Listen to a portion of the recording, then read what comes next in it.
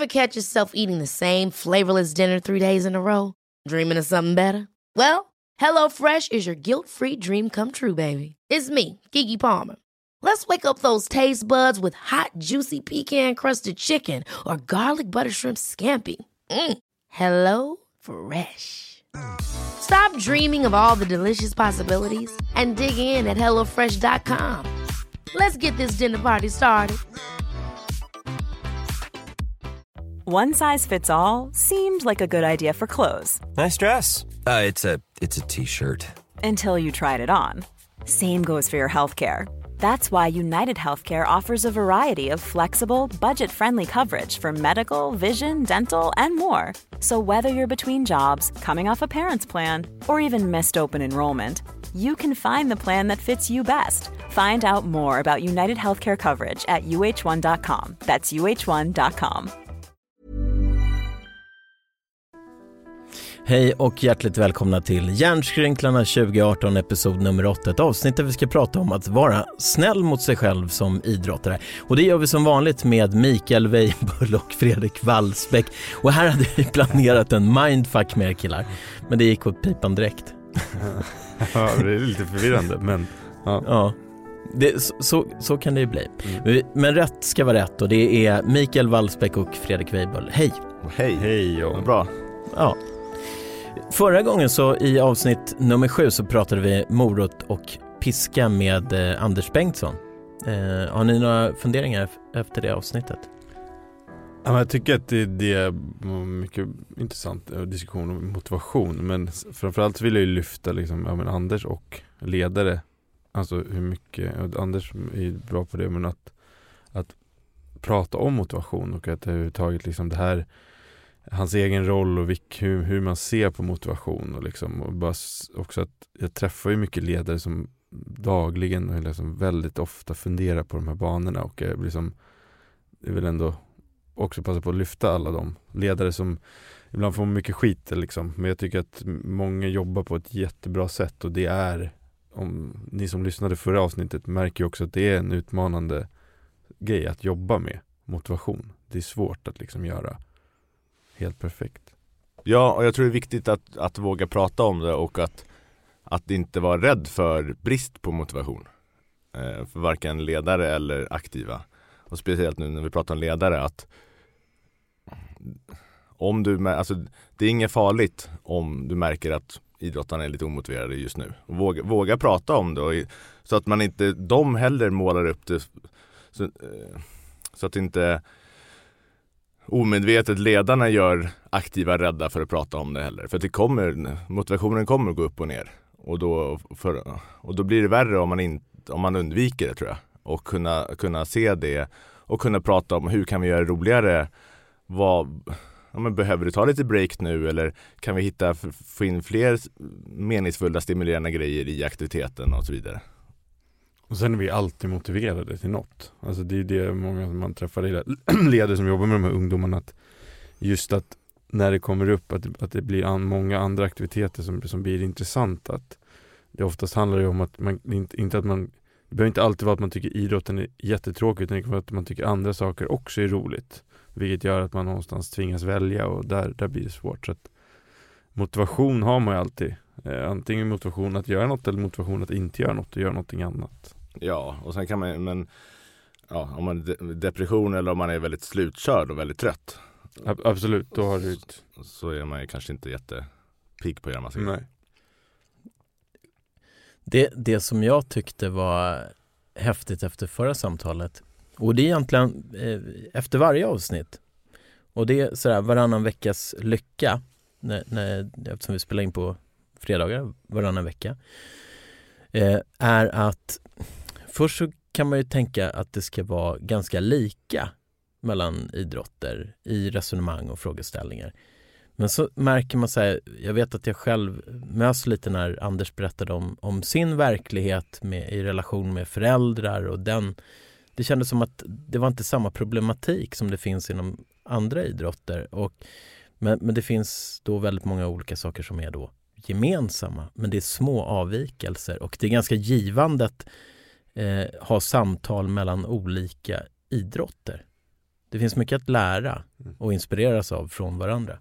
Det är en jättelyxig förmån i mitt jobb att kunna jobba med olika idrotter och liksom, det är jättespännande och det är ju väldigt tillfredsställande och bra för ledarna jag jobbar med också att jag har en insyn i liksom olika idrotter, vilket är där det finns väldigt mycket likheter men också en hel del skillnader. Då och då rasslar in kommentarer till e-postadressen kontaktet@jarnskrynklarna.se och det är givande.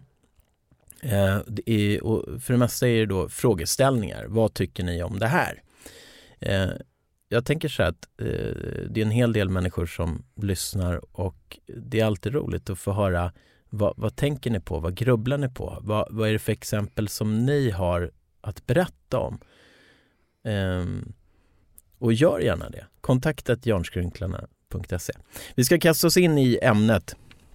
Och det är alltid spännande för att först tittar man på ett ämne och så tänker man så här, det här är smalt. Och nu ska vi prata 30 minuter om det. Och sen så öppnas en helt ny värld med en massa frågeställningar som egentligen aldrig tar slut. Och då så tänker jag så här, om man är det finns ju inte en människa som vill ha som självmant driver ett skadebeteende mot sig själv. Och det var det som jag tänkte när jag såg rubriken för dagens avsnitt. Att vara snäll mot sig själv som idrottare. Och nu försvinner både Mikael och Fredrik här i djupa tankar. Så här. Nej, men jag tänker, det precis. Och, nej. Eller vill du avsluta ditt resonemang? Eller ska jag... Nej, jag kastade in ett vedträd, det är bra så. Nej, men det som är väl exakt att självmant, och det är väl en liten definitionsfråga, men att det kan ju också bli det som blir lite konstigt då i det här resonemanget som kan bli oklart är ju liksom att vara taskig mot sig själv kan ju bli också något som blir en strategi för att hantera när det blir jobbigt. Alltså att på samma sätt som att man slår sönder ett tennisrack eller att man drämmer handen i bordet.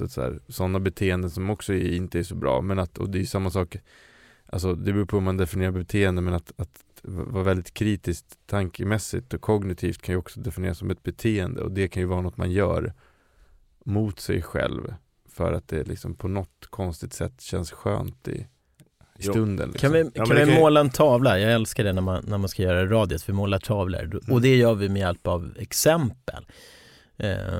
Jag kan hämta ett från vardagslivet just nu. När jag och min familj befinner oss i en försäljning av en lägenhet och köp av en liten fastighet. Och då så ska vi ju förvandla vårt objekt som vi ska sälja till något fantastiskt. Och så sa mäklaren en sån otroligt bra grej. Gör bara det när jag påbörjat. Fixa klart det. Och sen säljer vi. För det är inte meningen att ni ska slå knut på er själva och att ert äktenskap ska haverera. Det var så skönt att höra. Tack. Då har vi liksom enats. Men likt förbannat där. När vi håller på och fejar hemma. Så blir det ju dålig stämning stundtals liksom. Och det är för att man brottas med konflikter inombords. Och det är tålamod och sen så möter man kanske rädslan som spelar oss ett spratt, och så blir det dålig stämning. Ja, men också som Mikael var inne på så blir det på något sätt, om jag tycker det går skitdåligt så kan det ju vara, ja, men det kan ju vara ett skönt och med ett självplågeri där. Och jag tycker att jag är värdelös, och då tycker jag att jag ska trycka ner mig själv på något sätt. Och det blir också kanske en upplevelse av kontroll. Att jag kan ersätta det med någon smärta som jag har kontroll över på något sätt. Och det är ganska vanligt att man i en perfekt värld skulle man kanske inte vilja vara taskig mot sig själv. Men det är ju många som på ett eller annat sätt faktiskt väljer att vara taskig mot sig själv. Ja, men då, det går ju alltså som i morse när jag klev upp och så skulle jag, innan jag kom hit så visste jag att jag skulle lämna Ester, och det är ju alltid lite stressande när man har en tid liksom på passa och som är en inspelning liksom, att okej, nu måste det här gå på ett visst sätt liksom. och solen skiner in i köket och liksom att istället för att liksom någonstans fokusera på att shit vad jobbigt och var så stressad, jag borde gått upp tidigare och jag borde inte ha gjort ordning den här frukosten, jag borde gjort en mycket enklare frukost eller liksom. Varför gameade jag igår kväll? Till 3, varför fick jag inte la mig tidigare? Alltså det finns ju alla de här tankarna, eller borde jag väckt Ester tidigare så att hon var piggare, eller hon borde inte ha kollat på tv nu så då hade hon varit med. Det finns ju massor av de här istället för att någonstans lyfta och vara så här, men okej, typ så här, det är sol ute och jag gör det här så bra som möjligt och nu, ja, det går framåt liksom. Vi rör oss framåt. Nu har jag ätit frukost och nu ska hon få kläder och det är liksom, vi tar oss framåt och att liksom inte att jag lämnar, nu vart det ju liksom lite senare, jag kom lite sent tid, men att det ändå är som att jag ändå så, men jag försökte, jag gjorde liksom så bra jag kunde och att inte vara så hård och liksom att säga shit vad dåligt och så att den här starten på dagen skulle ju kunna varit någonting som drog ner och liksom som jag satt och älta och var så här shit, jag är en sån dålig människa som inte ens kan passa en tid liksom. Lösningen här, Mikael, det är ju marginaler i livet och sen så att faktiskt kapitulera istället för att starta en konflikt, att finna sig i att det kanske inte går. Ja, men vi hade massa konflikter i morse, men jag hade en som var väldigt nära att blomma ut, men då satte jag mig istället och läste bok för henne. Det svåra för när man pratar barn som bara styrs av känslor, att så kan man kan ju värja en konflikt genom bara, men titta en fågel, har du sett den? Ekorren! Ja, och så plötsligt så är konflikten borta. Sara, om du lyssnar på det här då, nästa gång det är en dålig stämning så säg till John, kolla fågeln utanför. Exakt. Det kan ju vara en icebreaker även för vuxna som det går att resonera med. Ja, men det kan också vara att man börjar skratta båda två och så kan man få lite distans till det. Ja. Det kan faktiskt också hjälpa. Ja. Själv kör jag mig vill med att säga, jag är doktor Elak! Och sen så... Pappa, sen, du är töntig. Nej, hade jag inte kommit än. Men däremot så genomför vi en ninja-brottningsmatch eller någonting. Och då gäller det att förlora som förälder. För att annars har vi en ny konflikt. men just det där att ibland så går ju inte livet på räls. Men om jag tänker så här, ibland så det är hårfint om det här självplågeriet som man kan utsätta sig för när man tränar. Ibland är ju det äggande. Man slår på Rocky och så ser vi han springer genom kylrummen och slår på köttstycken och så springer han upp för jobbiga trappor och vi följer hans kamp och vi drömmer om att se hans slutmål. Liksom. Ja, men där självplågar han inte på det sättet. Vi tänker ju inte att han springer där och tänker jag är dum i huvudet, jag är värdelös. Ja, men det skulle ju lika gärna kunna bli ett självplågeri när han gör det av att det blir ångestladdat allting. Ja, precis. Man kan ju plåga sig själv på olika sätt. Ja, men det finns ju en jätteskillnad där i idrotter. Om man tar idrotter som pushar sig själva, där vissa är så här, men de pushar sig själva och det gör ont och det är smärtsamt och det är skitjobbigt. Men det är inte så mycket liksom negativt att de tycker att de själva är dåliga liksom, utan det är mer så här, okej, idag orkade jag det här, okej. Det var väl bra liksom, att kunna ta med sig det som man ändå gjorde bra. Medan vissa som då på pappret och liksom är otroligt, de är liksom jätteduktiga. Alltså de gör ett jättebra träningspass eller de gör en bra tävling, de gör en bra match. Men ändå så är det liksom efter matchen så är det liksom det är ångest. Alltså det är liksom ett sjok av alltså att man känner sig besviken för att jag borde ha gjort det här bättre liksom. Att hela tiden någonstans som att som att gå och äta på liksom en restaurang och så man äter en jättegod middag och så istället så känner man så här, shit, jag borde ha valt det där istället. Dåligt att jag tog fisk, jag skulle ha tagit kött. Istället för att säga, men jag åt en jättegod fisk och nu valde jag det och det var härligt. Nästa gång kanske jag kan ta kött, men att istället för att sitta och älta då att säga, varför tog jag fisk? Jag borde ha tagit kött. Men det blir också vissa, när man är taskig mot sig själv under prestationen så försvarar ju vissa det med att det taggar igång det peppar igång dem liksom. Och det kan det göra, men jag tror, eller på sikt så trycker det ner dem mer. Och det finns andra sätt att tagga igång och peppa igång också som är mer positiva. Sen finns det ju olika varianter. Det går ju liksom, kom igen nu, skärp dig. Det är ju liksom inte taskigt. Det är ju mer peppande. Men kom igen nu, en jävla sopa. Det är ju kanske inte lika peppande, kan man ju tycka. Och sen... Men det är ett annat perspektiv. Det är ju tränaren till utövaren.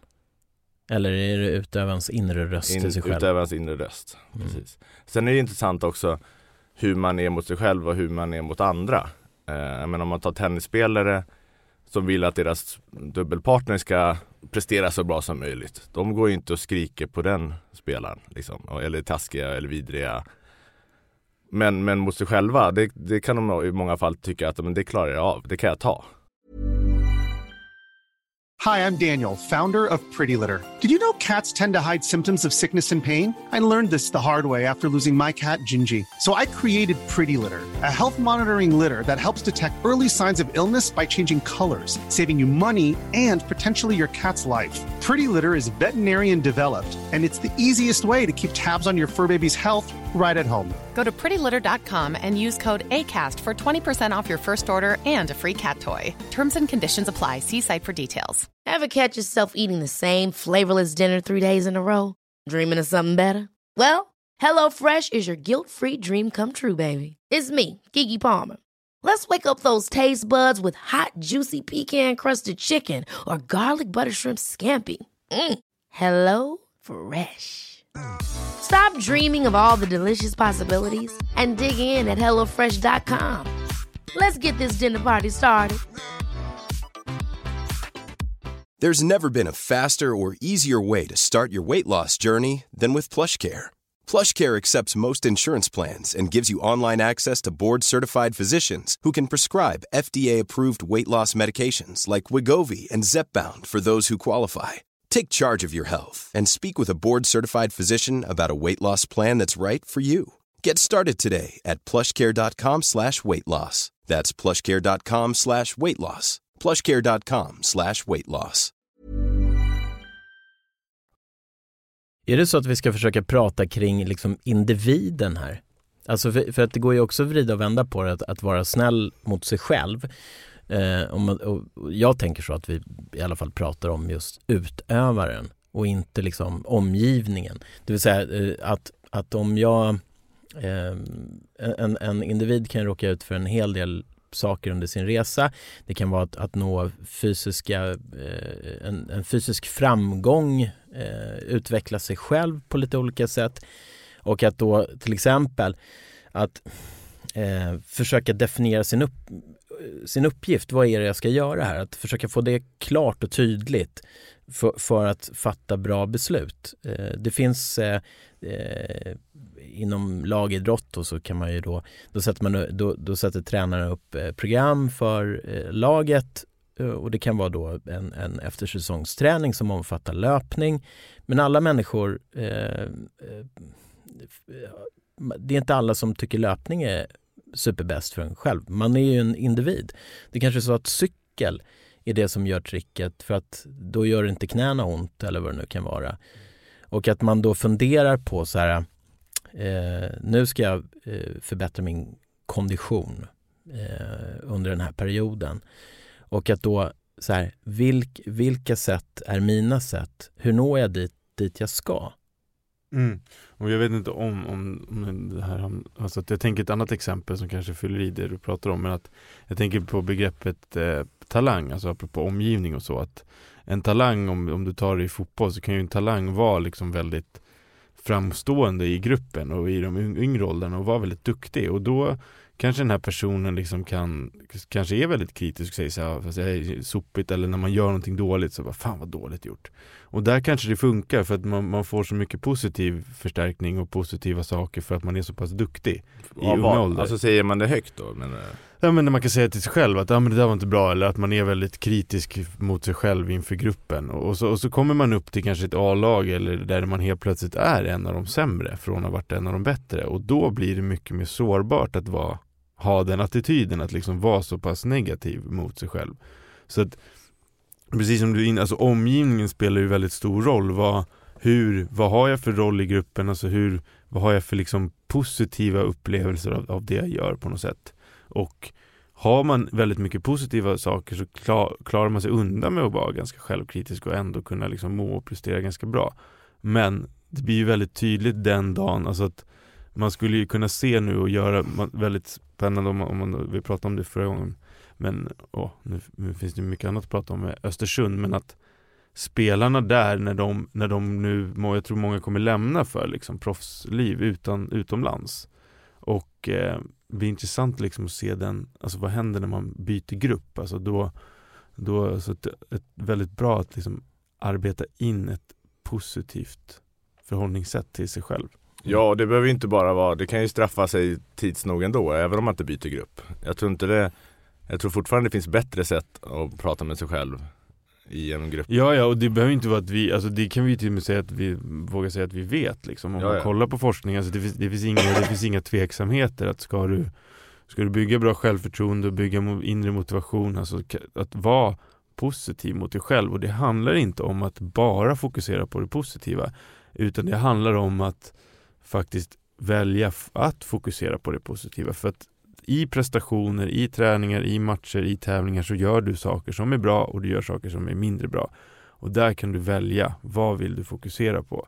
Tränar du dig själv på att fokusera på det som faktiskt funkar, så då får du en bättre motivation, bättre självförtroende och liksom du mår bättre generellt. Och det är ju också, det handlar ju om det och att fokusera på det man kan påverka. Alltså om man gjort en dålig grej, det ger ingenting att fastna i det och trycka ner sig själv för det. Det bästa man kan göra är ju lära sig av det. Man kan göra så här istället. Och kanske, vad gjorde jag bra då? Och sen, vad ska jag göra nu? Alltså, det finns ju ingenting det ger ju ingenting. Och i värsta fall, då kan man väl, jag får väl tänka på det efter tävlingen då. Men här och nu så gäller det att släppa, acceptera så fort som bara möjligt. Och det handlar ju om att man vill ju, när man är själv där ute, även om oavsett om man är lag eller individuell idrottare, så vill man ju hjälpa sig själv så mycket som det bara går där ute. Det blir ju väldigt tufft om man hela tiden är på sig själv och emot sig själv. Det är tufft som det är. Så att man tycker det är vettigt att fundera på, oavsett vad man känner om sig, vad man tycker om sig själv, liksom, men hur kan jag hjälpa mig själv på bästa sätt där ute? Och alltså liksom, och vilket sätt och hur agerar jag nu? Och vissa av de strategierna, hjälper det mig eller motverkar det mig? Ja, och sen att det är tufft. Alltså, jag tänker att det är tufft, och liksom idrottsmiljöerna är ju liksom också uppbyggda på att du misslyckas. Alltså du kommer ju utsättas för dåliga prestationer liksom hela tiden. Vilket kommer trigga att så här, fokusera på och ta misslyckanden och göra någonting.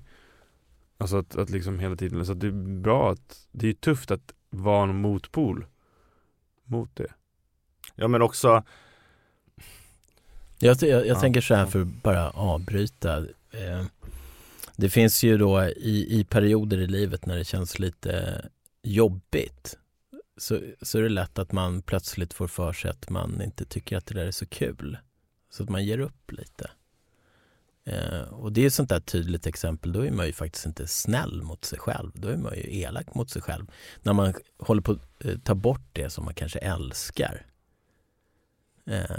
Och att det där är ju livets bana, och framförallt då vi som är i omgivningen får en uppgift att försöka liksom mjuka upp livet för den som känner att det har blivit tråkigt för att det är tufft.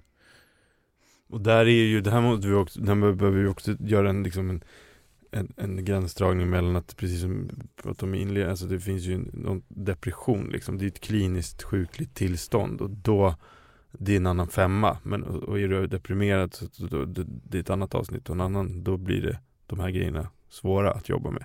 Men om du inte har en klinisk depression, och då finns det möjlighet att faktiskt kunna göra saker som du mår bra av, och som alltså, att träna på att så här, men gör precis som du säger, inte ta bort det. För att det är också lätt att när man börjar bli negativ och det inte går så bra, så blir det också lätt att man kanske så här, tappar lite motivation och är så här, men jag orkar inte gå ut och Jag orkar inte gå på den här bion eller jag orkar inte gå och träffa de här kompisarna utan jag ligger hemma liksom. Det går tungt i idrotten och man bara men jag är hemma och tar det lugnt liksom.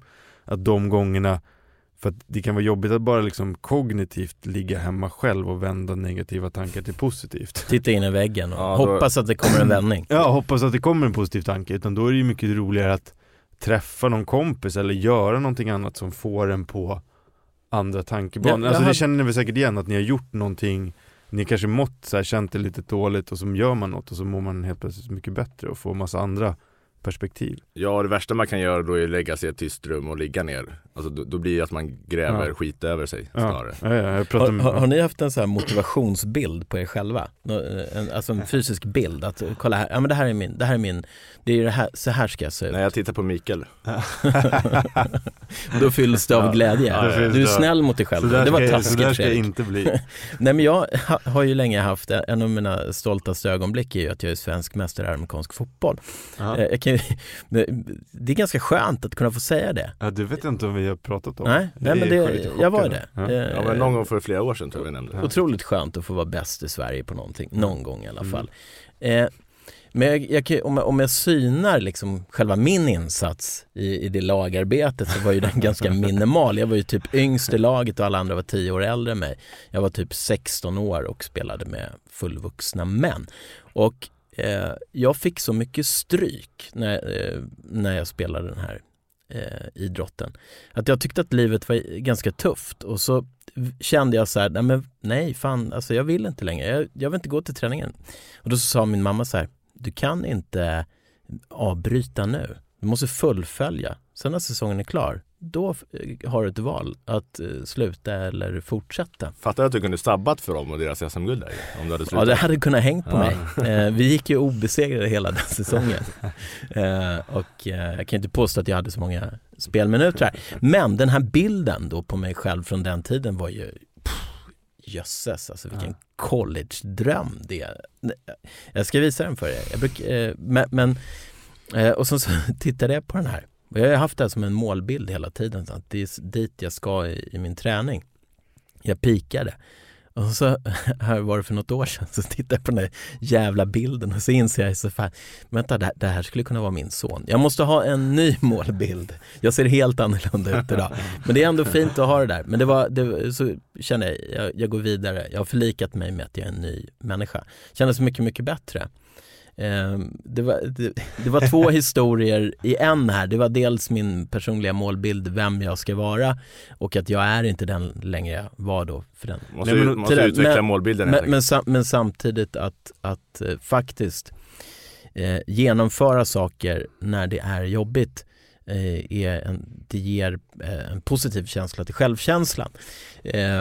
Ja, men också att ha målbilder, att där finns det ju liksom, i alla fall möter jag hos yngre idrottare, liksom den här nidbilden av att för att nå liksom elit eller för att lyckas inom idrott så måste man vara benhårt mot sig själv. Att liksom, de allra största idrotterna, de nöjer sig inte, de har höga krav, och de är inte nöjda med en fotbollstränare som har missat en pass här. Då är de liksom arga ett helt dygn, och det stämmer ju inte liksom. Det är absolut, det finns vissa spelare, idrottare som har det. Men det generaliseras väldigt mycket, och där behöver man liksom samla mer information och också se alla de här idrottarna som jobbar jättemycket med att försöka vara positiva och väldigt liksom positiva, och det som inte alls gräver ner sig så mycket för liksom sämre träningspass. De vet vad de ska göra bättre, men de går inte att älta det liksom ett dygn, för det är liksom kontraproduktivt. Ja, också och verkligen de är stärkande och stöttande, men jag tror också det finns en väldigt trygghet i att vara taskig mot sig själv också. Alltså det kan vara, om man har de mönstren, så är det väldigt bekant, och man vet vad man får, och man får ut sin frustration på sig själv, och så känner man att man kan klara av det. Men jag tror faktiskt att vända det där, vara så kritisk och hård mot sig själv, till att hjälpa sig själv och stötta sig själv, kan vara bland det viktigaste man gör. Ja, tror jag att det kan vara det som får en att fortsätta, och det kan vara den hjälpen som får en att gå igenom den otroligt hårda träning som man måste göra. För när det är så jävla tufft, man går igenom så mycket träning, så hård träning, så måste man ha någonting som håller en uppe.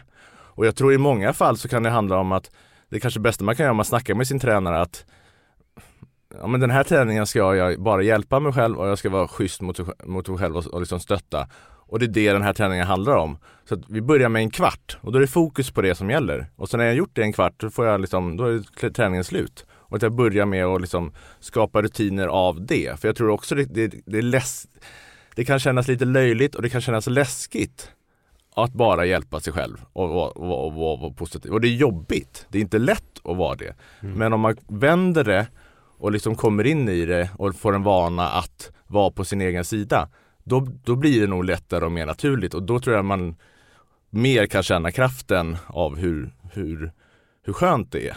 Och vilken mörker det skulle bli om man vänder tillbaka till att... Jag såg en dokumentär om Serena Williams, en av världens bästa kvinnliga tennisspelare.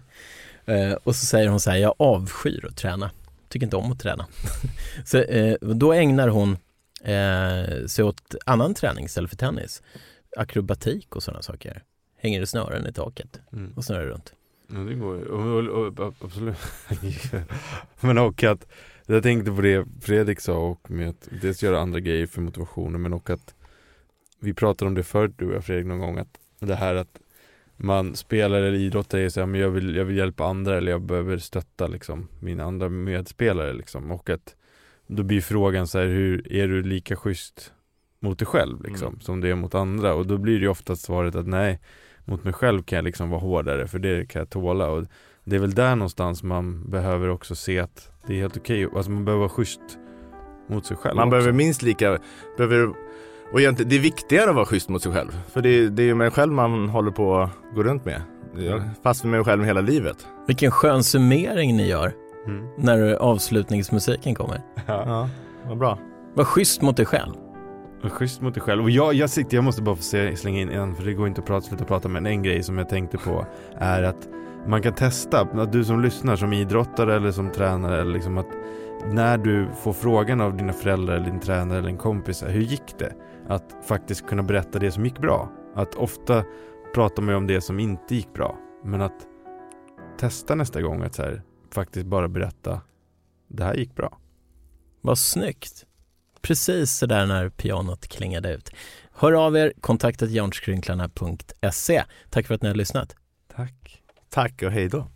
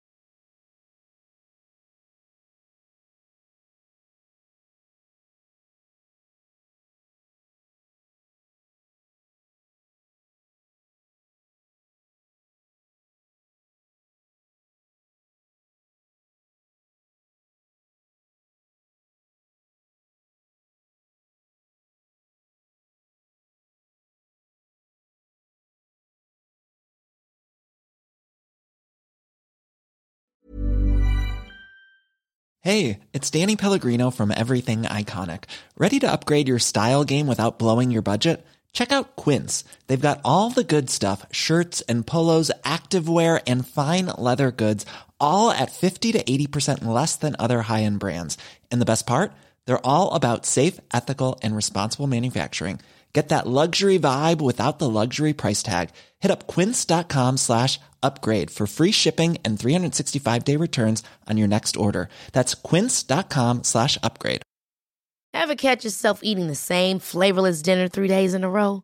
Dreaming of something better? Well, HelloFresh is your guilt-free dream come true, baby. It's me, Keke Palmer. Let's wake up those taste buds with hot, juicy pecan-crusted chicken or garlic butter shrimp scampi. Hello Fresh. Stop dreaming of all the delicious possibilities and dig in at HelloFresh.com. Let's get this dinner party started.